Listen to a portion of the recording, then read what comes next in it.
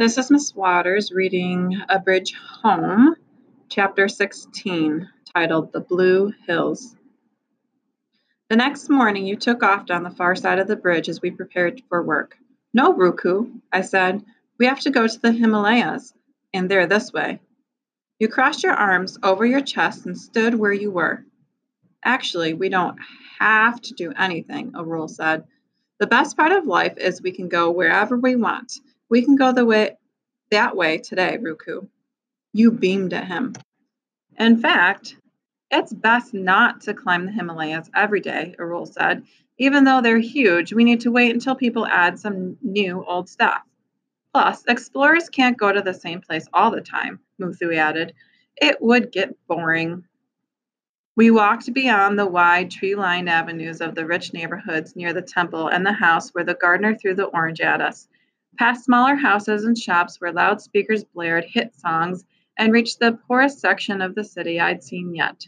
Shanties built out of every imaginable scrap of waste, roofs of coconut thatch or gunny sacks, walls cobbled together from metal signs, wooden crates, or even cardboard taped over with plastic sheets lined the narrow streets.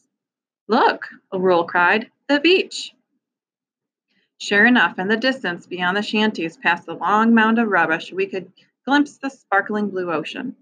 We call this dump the Nilgiris, Muthu said, the Blue Hills. Nicer than the Himalayas, I said. The reflection of the ocean in the sky gave the rubbish a bluish-gray tint, and the cool sea breeze made me like it better than the Himalayas, although I was sure the trash here was just as nasty. Pretty. You stared at the waves before settling down on a wooden crate and starting your beadwork. Kuti lay at your feet and shut his eyes.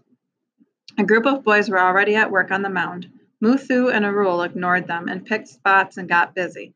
But as soon as I reached for a bottle, one of the boys approached me. What do you think you're doing here? He looked about as young as Muthu, but his clothes were even more ragged. What does it look like I'm doing? I said. Enjoying the view? You have to give me a third of whatever you collect here, he said. Who made you the tax collector? I asked. He spat right at me. Stop that! Muthu popped up between us. Leave my sister alone.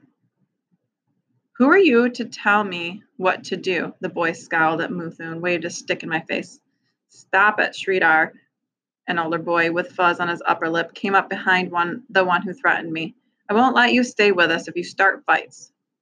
Sullen-faced, the boy named Sridhar stepped away as Arul joined us. How are you, Kumar? Arul said to the fuzzy-lipped boy. Look, this is our place, Kumar replied. It's okay for you to come here, but you can't bring along every new kid in the city.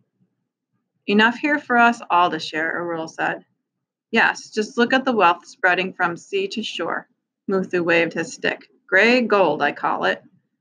We never acted like we owned the Himalayas, Arul said, and I showed you where it was. Kumar scowled, but didn't argue anymore. We all went back to work. After what felt like hours, my legs were coated with yellow and brown slime, and my back was slick with sweat. A sense of hopelessness spread in my heart like the stains spreading on my skirt, stains that would never wash out. When I looked over at you, you were asleep. Your head was slumped onto Kuti. I was worried you hadn't had enough to drink. We need to take a break, I said. Kumar's gang is still working, Muthu said. Life isn't a competition, Arul followed my gaze. We have enough. Let's go.